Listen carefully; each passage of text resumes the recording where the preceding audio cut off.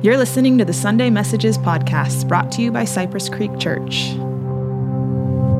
Hello, good morning, everyone. It's good to see you. You can have a seat. I want to welcome you if you are visiting us. My name is Jose. I have the honor of serving as the lead pastor, and we, Cypress Creek Church, are a group of imperfect people who are all on a journey to follow the only perfect Savior, and that's Jesus. So I do hope that you feel welcome wherever you are in your faith journey.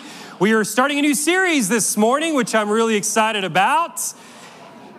Thank you for sitting down, extroverts. I know that you are also very excited about this new series. But before I get to the series, we have some housekeeping, important announcements. First of all, we have this guide online. You can pull out your phone and type ccc.god on the website. If you are visiting, there's a connect card there. There's all the announcements. A prayer card also, if you want to fill it out so that we can be praying for you and your family in any which way. And also, I hope that you leave here blessed, because it's like Christmas morning. You're going to leave with a gift. Our Lent devotionals are being passed out today. And so these have resurrection stories, real life stories from this church family of people that encountered the love of God and have changed because of that. And they were bold and vulnerable enough to share them here with you as we celebrate the beginning of the Lent season, which starts when?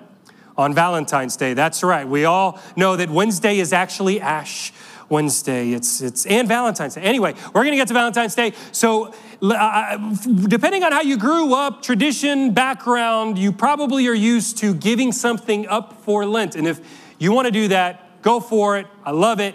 I also want to encourage you to pick something up and read one of these stories every day. Allow them to bless you and teach you about God's goodness in others' lives through here. So please do not leave here without getting a devotional, and because we're going to start reading it together on Wednesday. Community group leaders, we put bags for you together so that you can give those to your community group folks on during the week, and you can find those over there. The other thing that is happening is next Sunday, married people in the house. Let me wave at me if you're married. Wave at me if you're married. Wave at me if you want to grow in your marriage. Come on, keep your hands up. That's it. I caught you. You see what I did there? That was an old pastor trap. So on Sunday, we are going to be gathering on Sunday afternoons for 3 weeks in this room for married people. Dr. Sean Stover and his wife, Christine, are going to be leading us through those 3 weeks. Encourage you to please sign up RSVP so we can prepare for you. It's going to be awesome. If dads, husbands, you did not plan for Valentine's Day, this is your easy way out. Say, hey, we're going to be going to church and grow our marriage. So I do hope to see you all here. That's happening again next Sunday at 4:30. You can RSVP online. And this Thursday, we are starting something new. Have you ever opened up God's Word and flipped it to a passage that you're like, this is really confusing? You have the right heart, but your mind just can't really wrap around what you're reading, and you're wanting an explanation? Well, you are in good company, and I'm glad for people like Dr. Carl Fallingstead, who's a part of this church family. He's a community group leader, and more importantly, he is a PhD in Hebrew, and that's why we have him serving with the 5-year-olds back over there. And he's also willing to hang out with those that are older than 5 to help us learn how to read the Bible for ourselves. So he is going to start this Thursday at 5:30. We have a room called the Den in the back. I hope we graduate from that room and we end up in this room because of how many people respond to that. It's just going to be an hour long, and it's going to be hanging out with Dr. Carl to learn how to read the Bible. We're going to be equipped with the OIA method: observation, interpretation, and application. And so if that's you, or you know somebody that would be blessed by that, we're starting that this Thursday, 5:30 in the Den. Lastly, we've been talking a lot about the Oaks projects. If you're new, first, help me welcome our overseers up here. Can you help me welcome Pax and Bob up to the stage? Paul is also an elder overseer. He's just out of town. So don't send emails and say, did you kick Paul out? No, we love Paul. He's very much still a part. He's just out of town. And I want to explain what the Oaks Project is. These gents hop on the stage. The Oaks Project is an initiative that we started at the end of last year to invest in the emerging generation and in the community. So we're talking about building further facilities to bless our children, our student ministries, etc., and a park area for the community group to come and hang out in our beautiful property. So we have an update, don't we, Bob? We do. Good morning. How are you this morning? I have to say, if you have a 5-year-old that's speaking Hebrew, I would like to meet that young person. That's good. Today is game day. Is there a game today? Yeah. And there's going to be a kickoff, but more importantly, we are here to kick off the Oaks Project. And we have some exciting news for you this morning. I'm going to give you an update, kind of tell you what's been going on over the last several weeks since our last update. As we promised, we'd kind of keep you abreast of what's going on. We went back and reviewed all of our original plans. We looked at the best way to be good stewards of the commitments that had been made, for the finances that we have, and to come up with the best quality at the right price and the most efficient use of resources. And as a result of that, we want to present to you an updated plan. This plan is a little different from what we had before, but I also want to introduce you to the team that's going to take us across the goal line as we move forward for the multi-purpose building, for the additional parking, and for the park area. We vetted out all the options. We looked at architects, builders, general contractors, etc., and did the due diligence. And as a result, we believe that the approach that we're taking with the Oaks Project lies in the same approach that we took in the year 2000 and again in the year 2014 in the construction of this building that you're sitting in, as well as that building. And that is for us to be our own general contractor, utilizing the skills and the talent and the expertise of individuals who have a vested interest in this body. So, with that said, let me introduce you to some, but not all today because somebody's sick. But let me introduce you to the team for the Oaks Project. Our first, please welcome Ben Kiowski.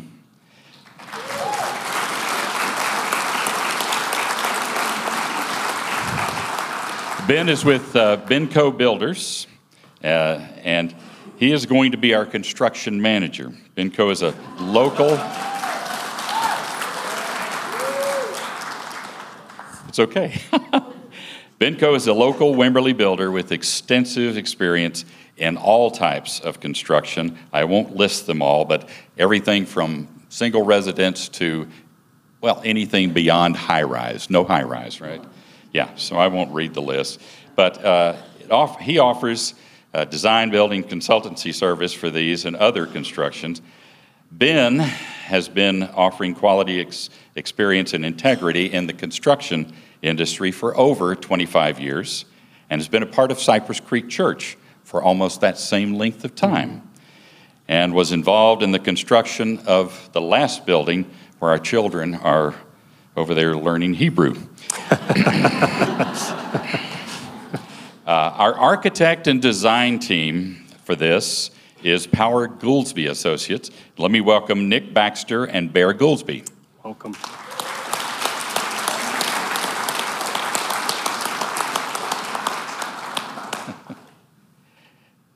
They've been with us throughout this process, and they have helped guide the design of this building, the site, and numerous other aspects of the Oaks Project. They're an integral part of this team. The gentleman who is not here today because he called in sick, but planning a project like this takes careful preparation and of the site and everything that goes with it. Our engineering expert and another Cypress Creek member is Chris Lozano with Quattro Consultants. Quattro Consultants Limited is a civil engineering land consulting firm offering a full array of design, permitting, and land development services throughout Central Texas. They are a locally owned family business who's been in business for over 20 years, offering full civil engineering, private land development services, and municipal public works for cities, etc., for local jurisdictions, etc. So Chris, unfortunately, can't be here today. But finally, let me introduce, for this project, the general contractor for the Oaks project is, well, it's Cypress Creek Church. And providing that oversight are two of our overseers, Pax Shagnon and Paul Dunn.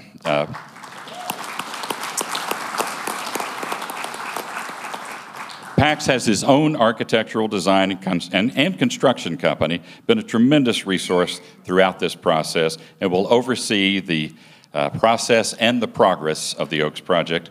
Paul has played a major role in kind of keeping us on track with his background in land development in Wimberley for years. It makes him kind of uniquely qualified in this area. This team will be carrying the ball for us and ensuring we realize the dream of the Oaks project for our future generations, as well as for the community as whole.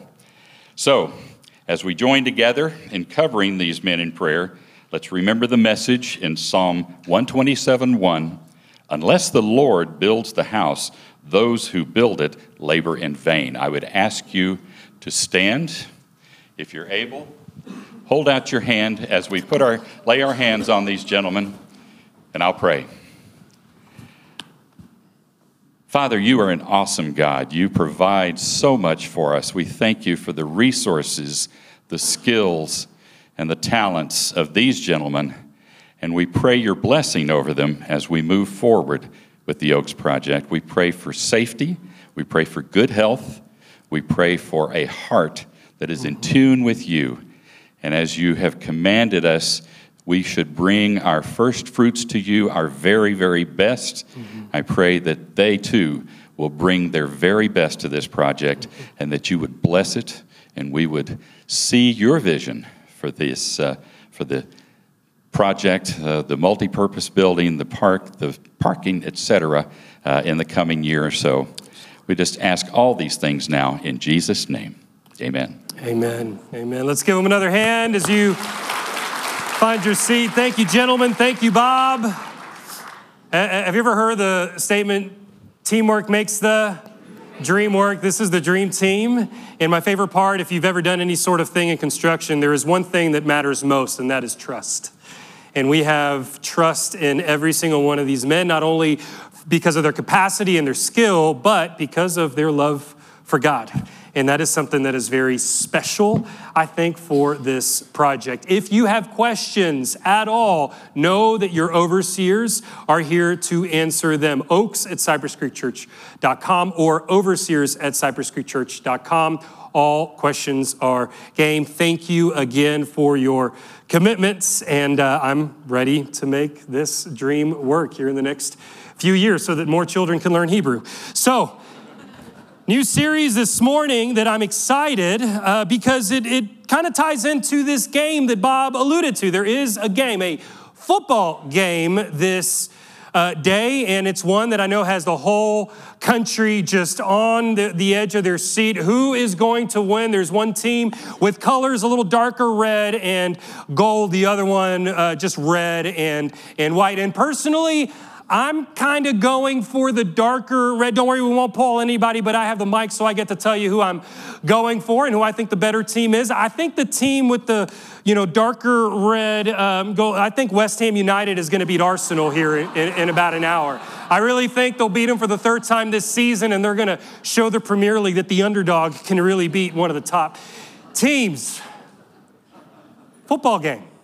There's another football game that is happening. And the difference between that football game and this other football game that I actually won't be able to watch because it starts at 11:30 and we have our third gathering is this.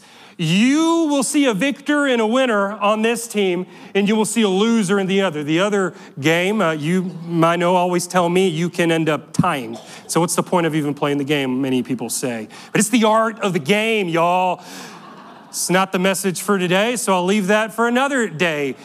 Joy is what we're going to be talking about for the next 7 weeks, right before we go into Easter Sunday. To rejoice, we will see a team on the field rejoicing because the circumstances lend themselves to their favor, and they are now celebrating. They're capping a whole season, maybe a lifetime of hard work, and the confetti will fly, and they'll hold up that trophy, and some will thank God, others will thank their parents or their teammates, whatever, and they will have an abundance of joy. The other team, not so much.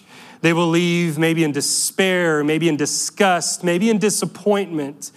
But joy, as we are going to see in this beautiful, short letter, this book of the Bible that we are going to be digging in for the next 7 weeks, the joy of the Lord is actually not tied to our circumstances. The difference between the joy that you'll see on display in the field and the joy that we can have in the Lord in our hearts is that you can be on the losing team and still rejoice.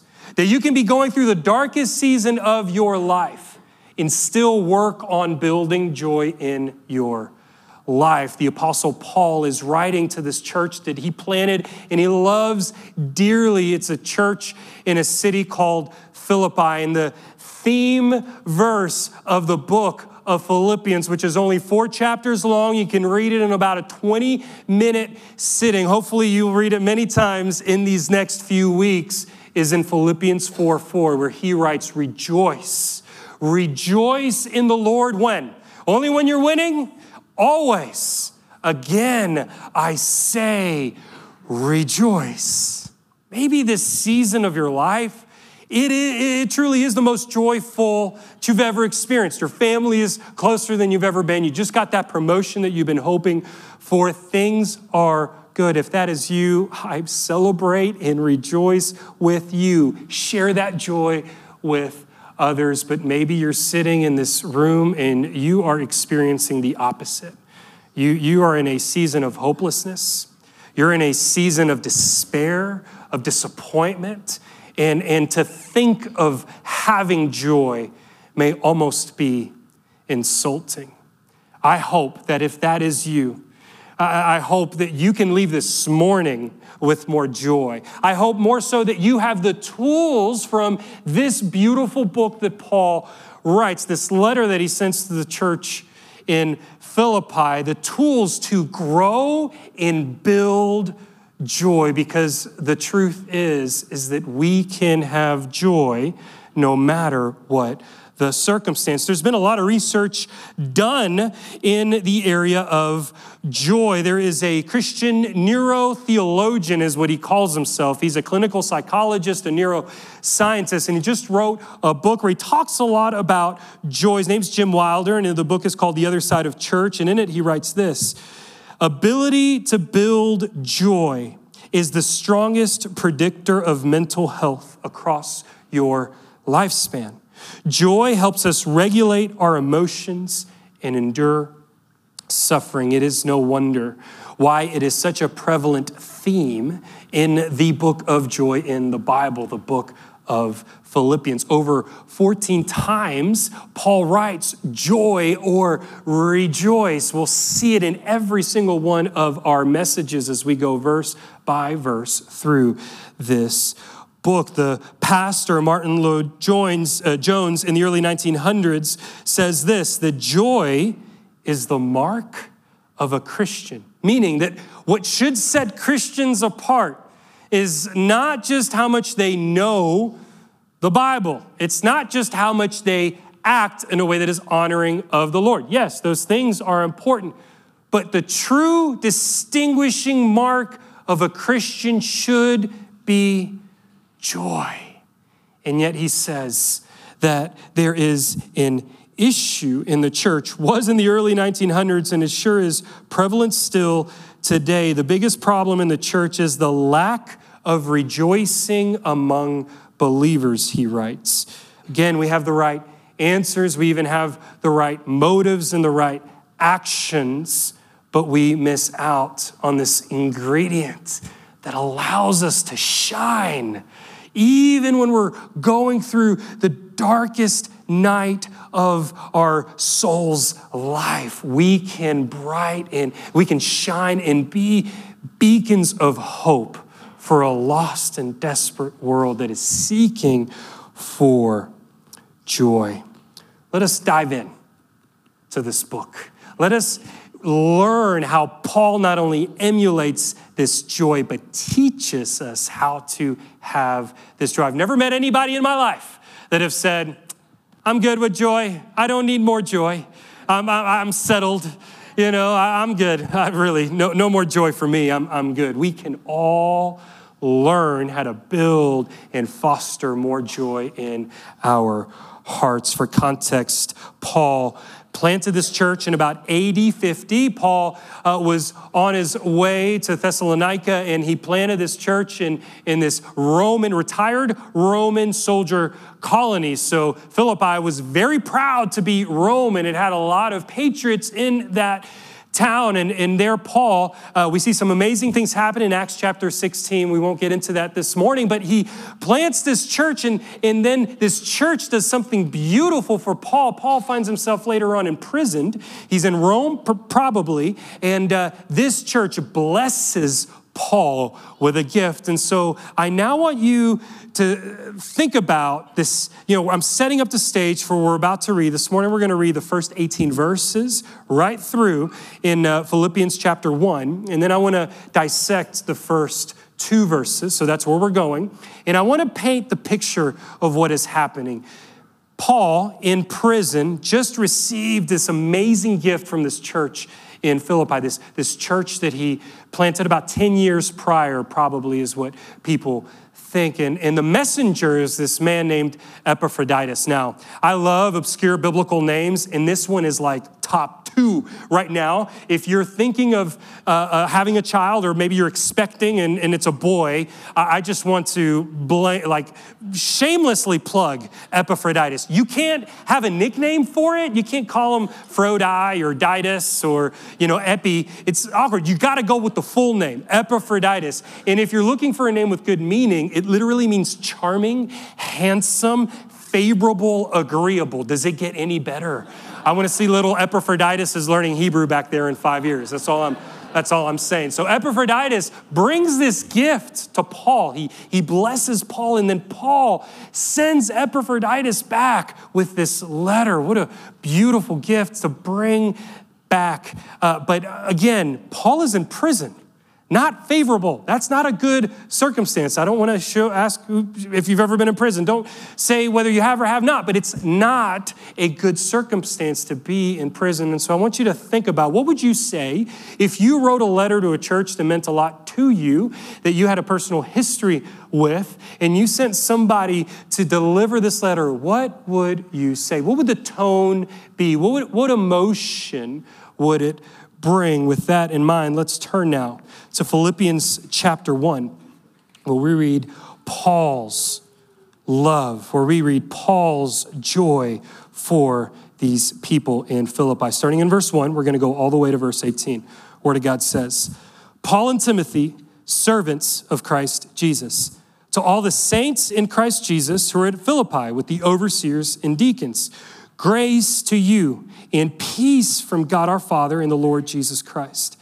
I thank my God in all my remembrance of you, always in every prayer of mine for you all, making my prayer with joy, because of your partnership in the gospel from the first day until now. And I am sure of this, that he who began a good work in you will bring it to completion at the day of Jesus Christ. It is right for me to feel this way about you. If he was from Texas, we would read y'all. If it is right to think this way about y'all, because I hold you in my heart, for you are all partakers with me of grace, both in my imprisonment and in the defense and confirmation of the gospel. For God is my witness, how I yearn for you all with the affection of Christ Jesus. And it is my prayer that your love may abound more and more with knowledge and all discernment, so that you may approve what is excellent, and so be pure and blameless for the day of Christ, filled with the fruit of righteousness that comes through Jesus Christ to the glory and praise of God. I want you to know, brothers, that what has happened to me has really served to advance the gospel, so that it has become known throughout the whole imperial guard and to all the rest that my imprisonment is for Christ. And most of the brothers, having become confident in the Lord by my imprisonment, are much more bold to speak the word without fear. Some indeed preach Christ from envy and rivalry, but others from good will. The latter do it out of love, knowing that I am put here for the defense of the gospel. The former proclaim Christ out of selfish ambition, not sincerely, but thinking to afflict me in my imprisonment. What then? Only that in every way, whether in pretense or in truth, Christ is proclaimed. And in that let's say all this together, rejoice. That is Paul's word, Paul's emotion. Do you hear the passion? Do you hear how endeared he is by this church in Philippi? He is obviously overflowing with joy to the point that when there are haters preaching out of envy and selfish ambition, instead of Paul saying, I want those guys to be quiet, he says, no, you know what? They're talking about Jesus, and for that, I rejoice. We read from a man who's obviously tapped into the source of joy. And that's how I want to close this morning, by looking at what source was Paul tapping into? How did he come up to this sense of overflowing joy as he writes to the church in Philippians? Well, here's how I'm going to define joy. Joy is sustained hope and gratitude. It's not a state of happiness or circumstantial bliss. It is the state of being grateful and hopeful no matter what may come our way. This deep knowing that we praise God through it all and we have hope for tomorrow. Paul obviously got his joy from the Lord, and I found three sources of these three hints and clues where we learn truths of how we can also have that joy. The first one is right there in verse 1. It says that Paul and Timothy, they call themselves servants of Christ Jesus. Paul was an apostle. Paul was the big dog on campus. He was the man in charge, and yet he humbles himself and calls himself servant. Some Greek translations actually read slave. That same word for slave is used here. Paul is a slave to the Philippians. Why would he do that? Because he knows that his Lord, his Savior, Jesus, did not come to be served, but what? To serve. See, the first clue that allows us to understand where Paul gets this joy from is this truth that God came to serve. We serve a God who came to serve us. Jesus teaches us this in Matthew 20:28. It says this, for even the Son of Man came not to be served, but to serve others and give his life as a ransom for many. And you may be thinking, what does this have to do with joy? It has everything to do with joy in this. When we are not feeling joyful, we don't need to fake it. When we show up here on Sunday morning and we are not doing well, this is an okay place to let our guard down and not be okay. Paul recognizes that and models that by saying, hey, I'm here to serve you because God came to serve us. So when we are not feeling okay, it is okay to not be okay. What emotion right now? What circumstance, what sense of despair, disappointment, disgust do we need to offer back to God? Do we need to acknowledge and say, God, I'm actually feeling this way. Allow God to serve you. The pressure is off of us. We can give that up to God, and he is capable to meet you right where you are. Validating an emotion does not mean agreeing with that emotion or agreeing that it is okay that you may be feeling any sort of shame or disappointment or despair or anything, but we can give that over to God. This is the spirit where the prophet Habakkuk says in verse 17 and 18 of chapter 3 in his short book, he writes this: though the fig tree does not bud, that's the reality. Fig trees ain't being fruitful, and there are no grapes on the vines. That's no bueno if you're in the vineyard business. Though the olive crop fails, again, not good, and the fields produce no food, though there are no sheep in the pen. This guy's going through a rough season and no cattle in the stalls. What does he say? Yet I will rejoice in the Lord. I will be joyful in God, my Savior. Do not miss the two things that are happening in this verse. Number one, he is acknowledging reality. Things are not okay, but he's not letting go of hope in the Lord, who did what? Who came to save us, our Savior, which is our second clue. Paul in Philippians verse 1 says, he addresses the people. He says, to all the saints in Christ Jesus who are at Philippi. He's name calling here. He's calling them a word. And what is that word? It's a saint. He's not saying, hey, you sinners. Hey, you people at Philippi who are this or that or have done this or that. No, he gives them a name that they do not deserve, and that is one of a saint. We celebrate St. Valentine's on Wednesday for a holiday that has gone straight away from where it once originated from. We don't even know if it actually came from this man who would marry people in secret in like 300 in Rome. And then apparently he healed this jailer's daughter. And so then he got this saint status. How did he get St. Valentine status? Valentine got sainthood status by performing miracles. Here is the flip. A saint is not someone who does anything good. A saint is only a saint when they acknowledge sin and a Savior in Jesus. And so he's calling out you because of what Jesus did for you, not because of anything that you have done. You now are called a what?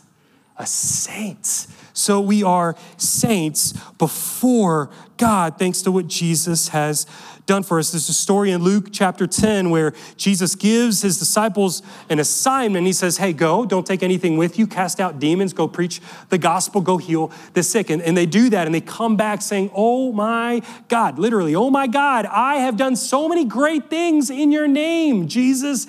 Demons literally bow before me. We saw Satan fall like lightning, and then Jesus looks at them and says, hey, do not rejoice that the spirits submit to. This is Luke 10:20. But rejoice that your names are what? Are written in heaven. Sometimes we don't have joy because we attach joy to our performance. And when you're performing good, you'll be joyful. But when you're not performing all that good, what happens? We feel bad about ourselves. We heap shame upon ourselves. We think less of ourselves. What if we saw ourselves the way that God sees us, through the lens of his Son and of the cross and the resurrection of Jesus Christ? He calls you a saint. I want you to repeat after me and say, I am a saint. And then I want you to turn to the person next to you and say, you are a saint.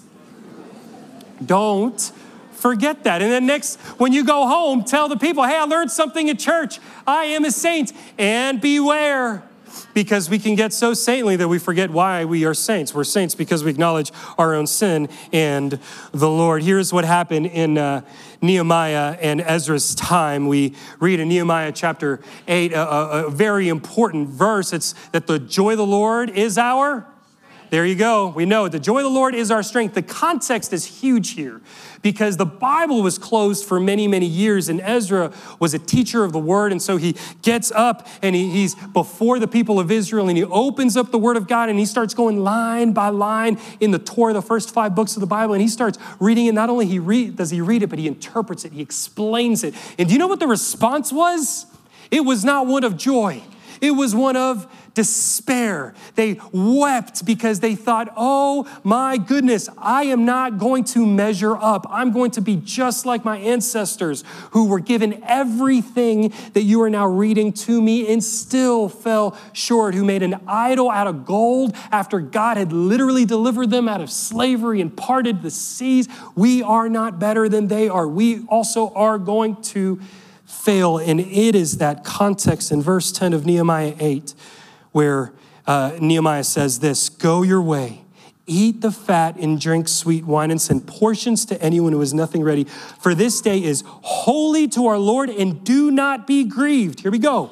For the joy of the Lord is your strength. So that the Levites calmed all the people saying, be quiet, for this day is holy. Do not be grieved. What is he saying? He's saying this.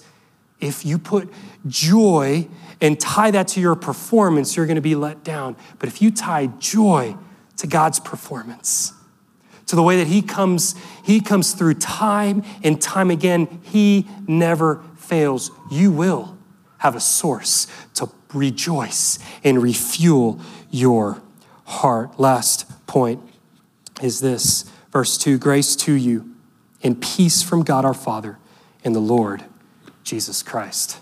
He is speaking God's grace. He's speaking God's peace over the people.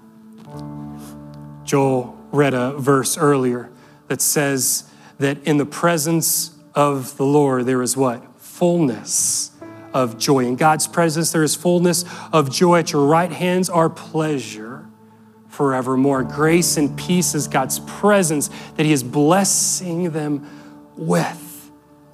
And this is where we find, I think, probably the most significant source of joy, and that is this, that God smiles on you. Let me explain that just for a second. The word presence in Hebrew from this verse in Psalm 16:10 says, you make known to me the path of life. In your presence, there is fullness of joy. This word presence in Hebrew can also be defined or translated as face. God's face is where there is fullness of joy. Here's how Eugene Peterson paraphrased this in the Message. Now you've got my feet on the life path, all radiant from the shining of your face. Ever since you took my hand, I'm on the right way. When I was learning how to play the piano as a child, I had a very strict Russian teacher. He fit the bill. And when I would show up and I did not practice, I did not perform, I did not do my homework, he was with me. His presence was with me. But it looked like this. Well, kind of looked like this. And every time I would mess up, he'd say, practice. And I would mess up and he said it again.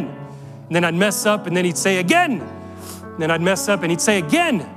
And the next week I practiced. And I don't tell you that story to ask for any pity. Quite the contrary. I'm so glad for him. I can play the piano the way I can because of him. And it makes a great sermon illustration in this. Sometimes we think of God's presence with that posture, with his back towards us. He may be with us, but he's not happy. He's not smiling down on us. My friends, there is nothing that we can do to earn God's smile or favor or warmth or blessing. It is a free gift of grace that we have that blesses us with this peace that transcends all understanding. And the reason why we don't have joy in the church is because we do not believe that we serve a God who came to serve us. We don't truly understand that God calls us a saint, and we don't know that God is looking down, smiling on us. I wonder which of these three God is asking you to sit with and meditate and take home and think about so that you can rejoice. In Hebrews chapter 12, we read that God is the author, Jesus is the perfecter, the author of our faith. And then it says this in Hebrews chapter 12, for the joy set before him, he endured the cross, scorning its shame, and sat down at the right hand of the throne of God. What was that joy that was set before him? It was relationship with you.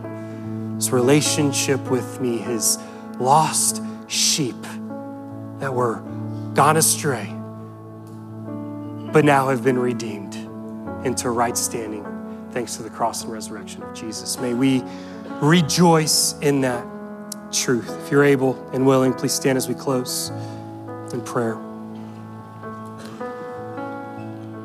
Lord, we cannot comprehend the depth of your love for us. We can't understand how we can truly have joy when we feel like we're imprisoned, when we feel like we are at the bottom in that valley. Hope, despair, disgust, disappointment, hopelessness. We pray, Father, that you would teach us how to rejoice, that how we can truly have joy in you and be stronger because of it. May we receive these truths that you have spoken to us this morning. May we personalize them, and may we walk out of here rejoicing because of what you have done. And if there's anyone in the house that has yet to say Jesus to as their Lord and your Savior, I do want to close by giving you an opportunity. God is looking at your heart, and he wants you to demonstrate your heart posture with words. Romans 10 says that if we confess with our mouth that Jesus is Lord and believe in our hearts that he has been raised from the dead, we will be saved.